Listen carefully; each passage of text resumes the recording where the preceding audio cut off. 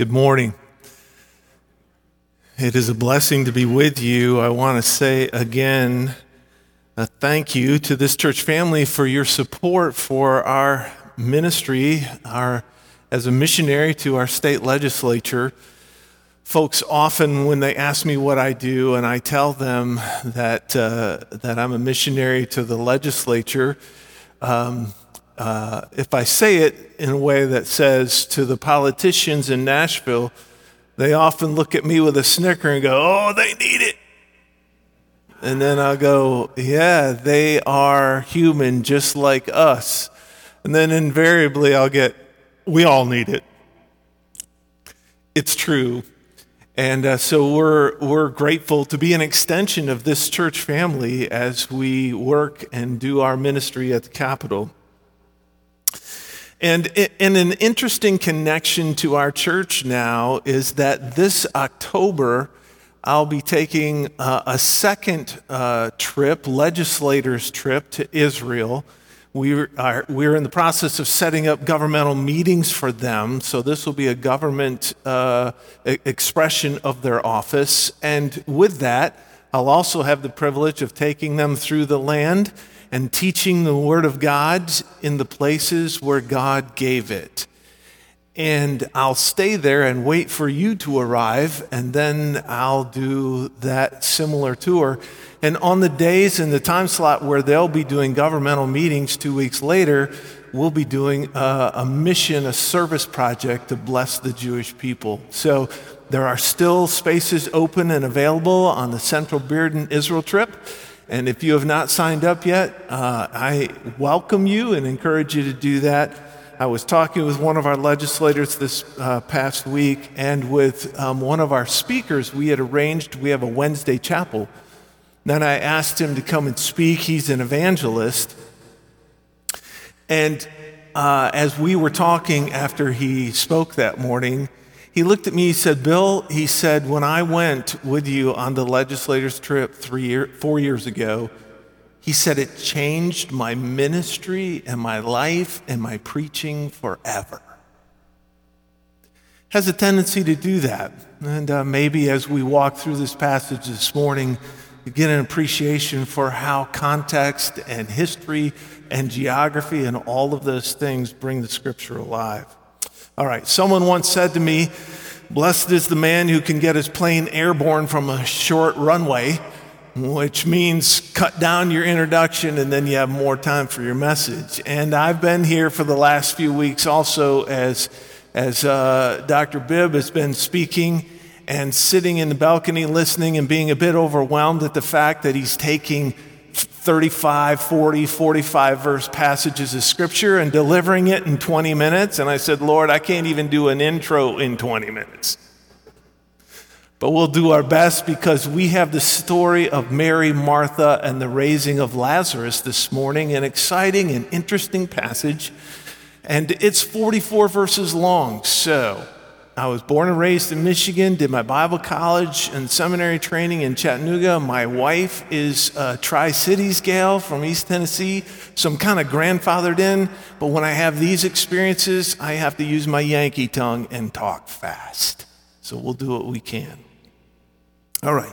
Knowing, of course, that this passage is for the 5th Sunday of Lent, that time that so masterfully in musical worship this morning, we sang and we prayed through. Musical prayer is what it is, about the reality that our life is filled with suffering, and yet Jesus walks through it. He suffers with us. He enables us. He strengthens us, and blessed be his name.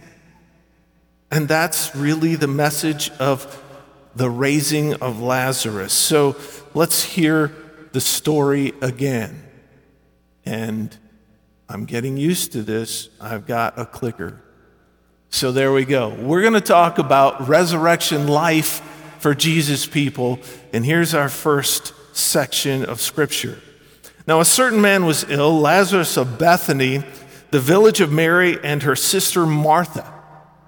It was Mary who anointed the Lord with ointment and wiped his feet with her hair, whose brother Lazarus was ill. So the sister sent to him, saying, "Lord, he whom you love is ill."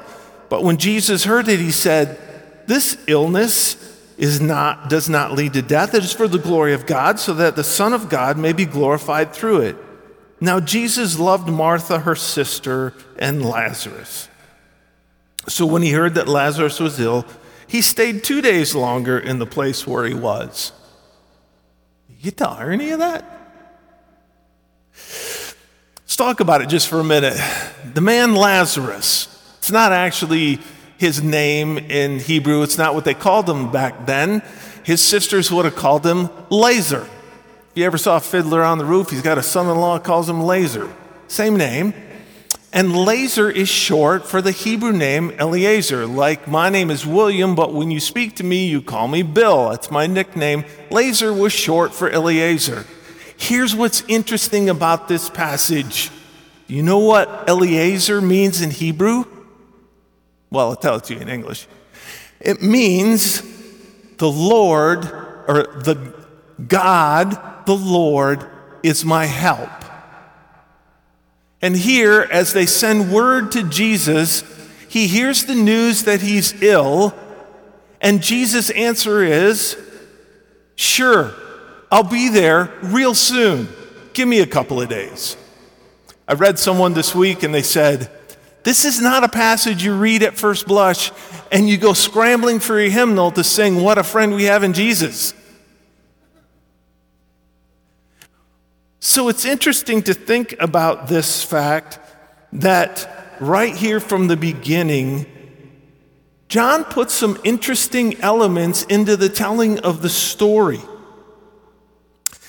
Interesting that here he immediately shares with us that this is a family with whom Jesus shares a deep love and connection with. And then he tells the story about the anointing of Mary. So one of the things I learned years ago, I've been to Israel now 20 plus times. And one of the things I learned early on was not so much that I didn't read my Bible enough, although anybody who thinks you've read the Bible enough, prayer enough? No, we can guilt all day long on that. That's certainly true. Here's the lesson I learned. I often didn't read it very well. I glossed over some of the things that should have been obvious questions. And here's one of those. Why does John start right at the beginning here mentioning the fact that this was the Mary who anointed his feet with oil?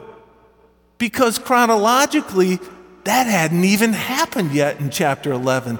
That doesn't happen until chapter 12, probably 3 weeks later. So you have to ask yourself the obvious question, or maybe not so obvious question, why does he put it here? And my sense is that he puts it here at the beginning because he's intending to give us information that helps us to understand this deep love connection that Jesus shares with them, and the sense that there is a relationship here that we are supposed to ultimately, as the story unfolds, we're supposed to enter into, and he wants to draw us in very early in the process.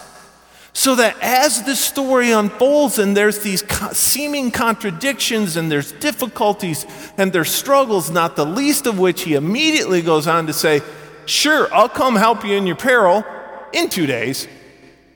It is supposed to catch us up quick and help us to pay attention. So, in doing so, by presenting that way, we'll get a glimpse of both the humanity and the deity of Jesus. So let's continue. Then after this, he said to the disciples, let us go to Judea again. And the disciples said to him, Rabbi, the Jews were just now seeking to stone you, and are you going there again? And Jesus answered, are there not 12 hours in the day? If anyone walks in the day, he does not stumble because he sees the light of this world. But if anyone walks in the night, he stumbles because the light is not in him. And after saying these things, he said to them, our friend Lazarus has fallen asleep, but I go to awaken him. And the disciples said to him, Lord, if he's fallen asleep, he'll recover. Now Jesus had spoken of his death, but they thought that he meant taking a rest and sleep. And then Jesus told them plainly, Lazarus has died. And for your sake I am glad that I was not there, so that you may believe, but let us go to him. So Thomas called the twin, said to his fellow disciples, let us also go, that we may die with him. So again, why do you think Jesus waited 2 days to answer the call for help? You see, in the chapter just preceding, Jesus had been speaking up in the temple area, and when he spoke, the Judean leaders, mostly Sadducees, a few of the Pharisees, they got very upset with what he was teaching, with what he said, and they picked up stones to stone him. And so he thought better, this wasn't his time, and so he left. And when he left, as typical, this is exact King David had done when his son Absalom was after him. He leaves Jerusalem, he goes immediately to the east, and literally there, within about 1,000 feet of the pinnacle of that mountain, about 1,000 feet, the rain shadow stops and the rain starts to drop off, and it becomes immediately a barren wilderness. And from there, at the top of the mountain at 3,000 feet, you now walk down the Jericho road, a very treacherous, narrow road, and you go all the way to the bottom to about 1,200 feet below sea level at the Jordan River, and you've had a 4,000 foot drop in about 10 to 13 miles, and it's treacherous and it's barren and people can't find you. And then Jesus goes down there, he crosses the Jordan River, and he hangs out in an area which today is known as the baptismal place of John. But what he did is he went from Judea to Perea, where those authorities no longer had jurisdiction. And he hangs out there. No one really knows where he and his disciples are, and they've retreated and they've gotten away. And it's down there where he is spending time that now they have to track him down and they have to send word to him. And so here, as that happens, by the time he gets the news about Lazarus, Lazarus has already died. That's a day. And now he waits 2. That's 3 days. And now he's going to have this walk back up that mountain, and that's a day. And so he waits till the 4th day to arrive. And so again, why does he do that? And for that matter, when he's talking to them here, to the disciples, before he makes that trek back up the mountain, he tells them this thing about 12 hours in a day. And if you read that, you go, that's a little muddled. What in the world is that about? So let's talk about that just for a minute. A couple of insights might help us here in this. First of all, in Jesus' day, it was believed that at death, the spirit of a person hovered around for 3 days before finally leaving the body. And the question is, what, were they superstitious? Is that what happened? I don't know what happened. I know this, Jesus waited until the 4th day before he went back. Does that mean Jesus believed that? I don't know. It wasn't the point. It was the point that Jesus lived into their expectation. What did those people think in that day with what was going on? And oftentimes that is a key to our understanding of Jesus' activity or his instruction. And so when Jesus delayed, he ensured that they will understand, that Lazarus rose from the dead, not simply from a coma. And in doing so, the power of God in preparing them for his own death and resurrection were going to be on full display. And we're not supposed to miss that. And then secondly, Jesus used a metaphor here to give courage to his disciples. He was saying that his time was not yet here. And because he had already just said to them that he's the light of the world, and when night comes, no man can work. And so he's saying here, listen, there's still light in the day. And so don't be afraid to go up there with me, because there's still day. I still have kingdom work to do. And my time is not going to come until God decides it's time. We're safe in the Father's hand. That's like your life and my life. Sometimes things happen we don't understand, difficulties we can't even imagine. We sang the song this morning, Blessed Be the Name, and I stood there, tears coming down my face, as I remember the day I was standing in a church, and it was the last Sunday I'd be with them, and it was filled with all kinds of pain and difficulty. And I remember standing there, and our worship leader had that song sung, and I stood there and said, Lord, blessed be your name, in suffering and in victory. Here, immediately following Jesus' instruction here, Thomas, called the twin, says, okay, I'm all in on Jesus, and if he wants to die, I'll die. Kind of interesting to have it here, that expression of strong faith with Thomas, isn't it? Because after Jesus' death, burial, and resurrection, what do we end up calling Thomas? Doubting Thomas. You see, it's really interesting. Thomas believed, but for him it was more than knowledge. He put his faith into action. We call that trust. It's an active faith. That's more an understanding of Jewish understanding of faith than anything we've got. Because did you know in Hebrew there is no word for faith? Only a word for faithful. Because in their understanding, it wasn't so much what you believed, it was what you acted on. And here's Thomas, and he acted on it. And so here is our lesson for Jesus people. That Thomas, the one who was willing to act no matter what the risk or the price that was required, he helps us understand that Jesus' people follow a master who sometimes leads them into difficulty. But they follow anyway because he leads them forward. You see, Jesus doesn't require flawless followers. Thomas was certainly not that. He just requires willing ones. And if this passage teaches us anything, it teaches us that Jesus is our source and he's our life, and he will see us through. Now, when Jesus came, he found that Lazarus had already been in the tomb for 4 days, and Bethany was near Jerusalem, about 2 miles off, and many of the Jews had come to Mary and Martha to console them concerning the brother. So when Martha heard that Jesus was coming, she went and met him, but Mary remained seated in the house. And Martha said to Jesus, Lord, if you had been here, my brother would not have died. But even now I know that whatever you ask from God, God will give you. And Jesus said to her, your brother will rise again. And Martha said to him, I know that he will rise again in the resurrection on the last day. And Jesus said to her, I am the resurrection and the life.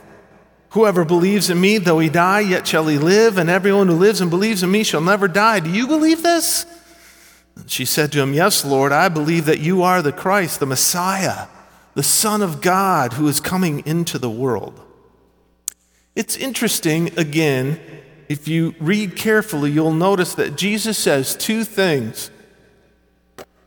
Not 1, but 2. I am the resurrection and the life, and everyone who lives and believes in me shall never die. It's a little bit of an awkward construction if you read it slowly and you don't spiritualize it and say, yeah, when I die, I get raised to life if I believe. It's true. I don't think that's all that Jesus is saying here. And there's so much more hope for us here.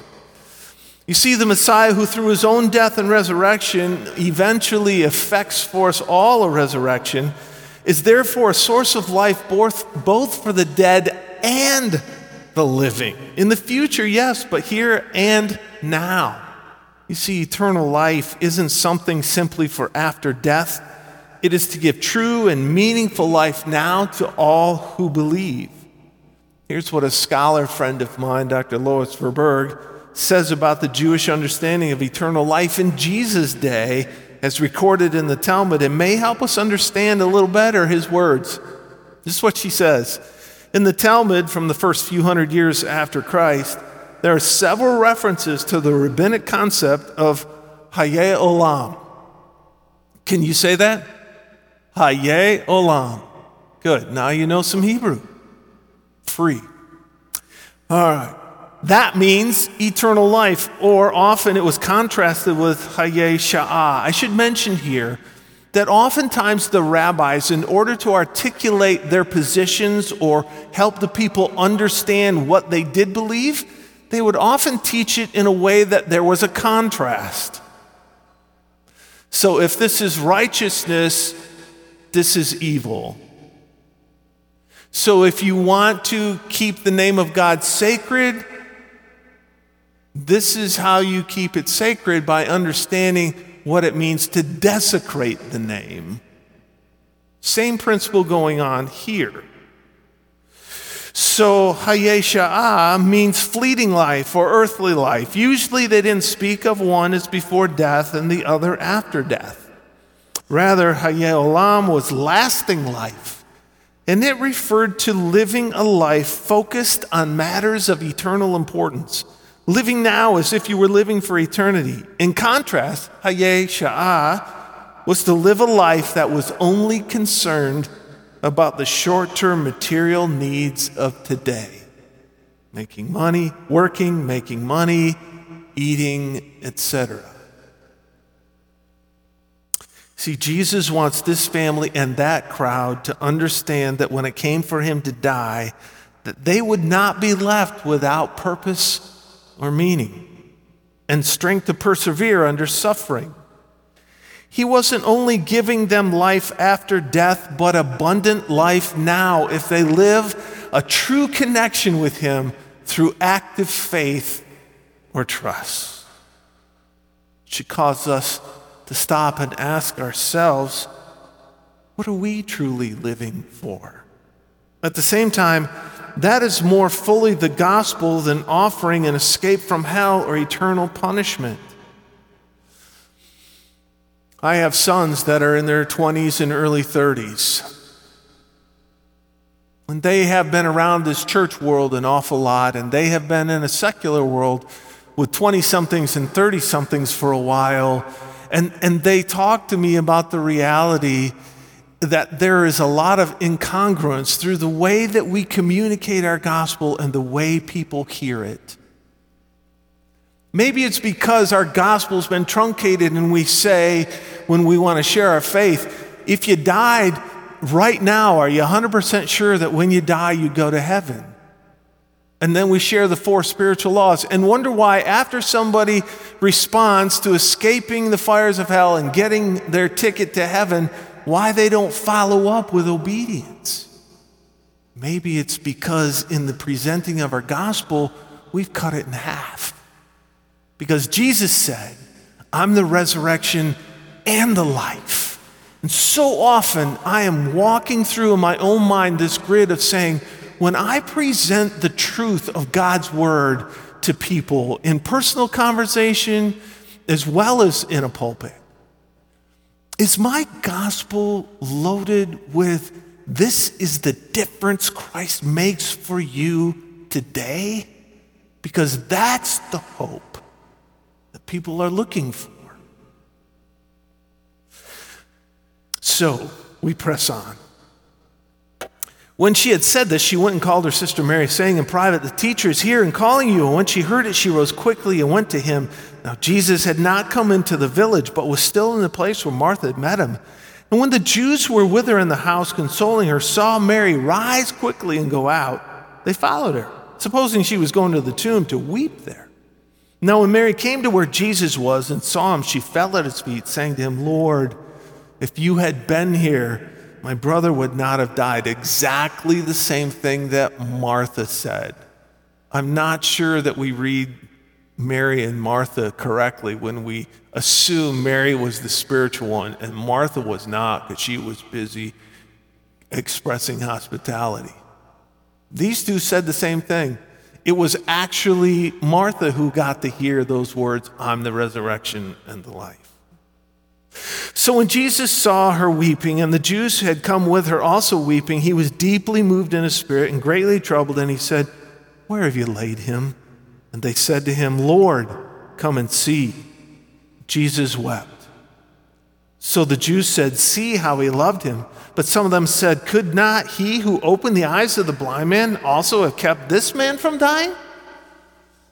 When verse 35 tells us Jesus wept, it's more than our favorite memory verse because it's the shortest one in the Bible. It's actually filled with meaning and true emotion. In fact, this is a gut-wrenching week for Mary and Martha, and watching, do you ever think about this? They watched the ebbing away of the life of their brother to death. And excuse me for saying so, it was probably no walk in the park for Lazarus. Ever think about what it meant for Lazarus? None of us want to die. There was Lazarus, he went through it. And so,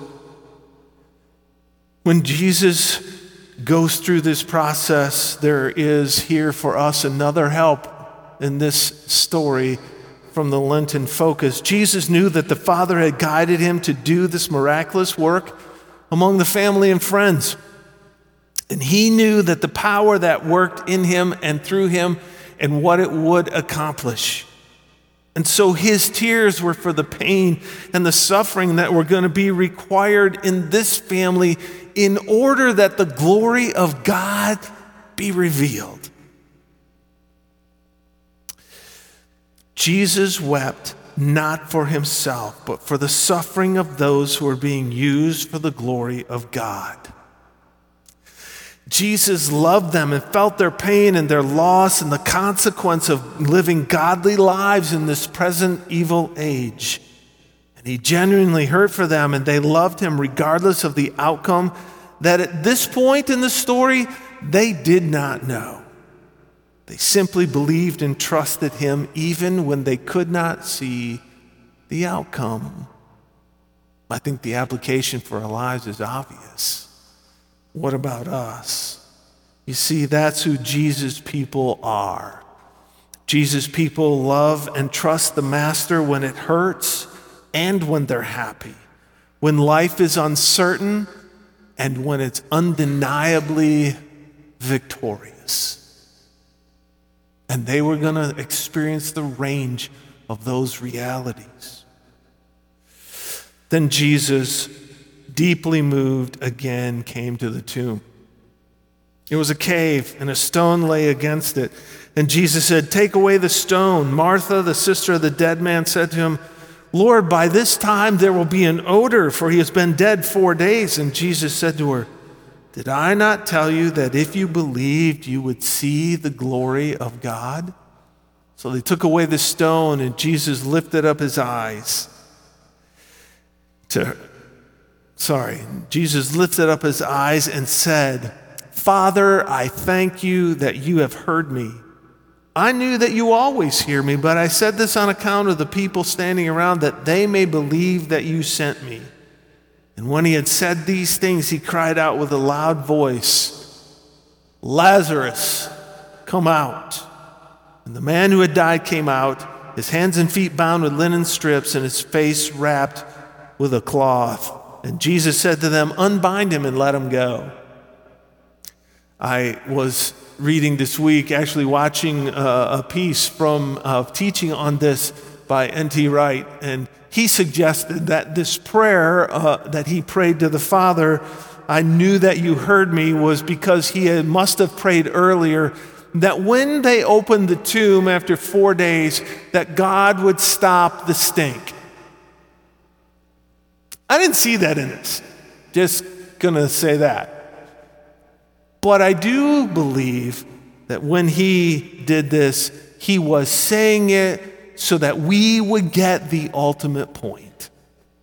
That this was not done to glorify Jesus as a miracle worker, but to glorify the God of the universe, who is and who works in time and history and does and will work all things for his purposes, including Lazarus' death and resurrection, Jesus' own death and resurrection, and finally, our life and eventual death and our resurrection as well. We are not alone in life and death, and they were to get the lesson that they wouldn't be either when they would see Jesus die in a few weeks from then. They were to remember this lesson, that their hope was not done. He was not done. Their resurrection was secure. There are endless insights and applications that could be made from every section of this account. These were just a few.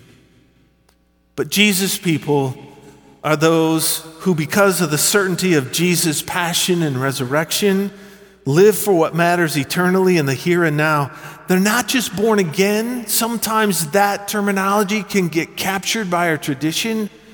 I would suggest that a better terminology, a better translation, more consistent with the Hebrew understanding, was that they are born from above.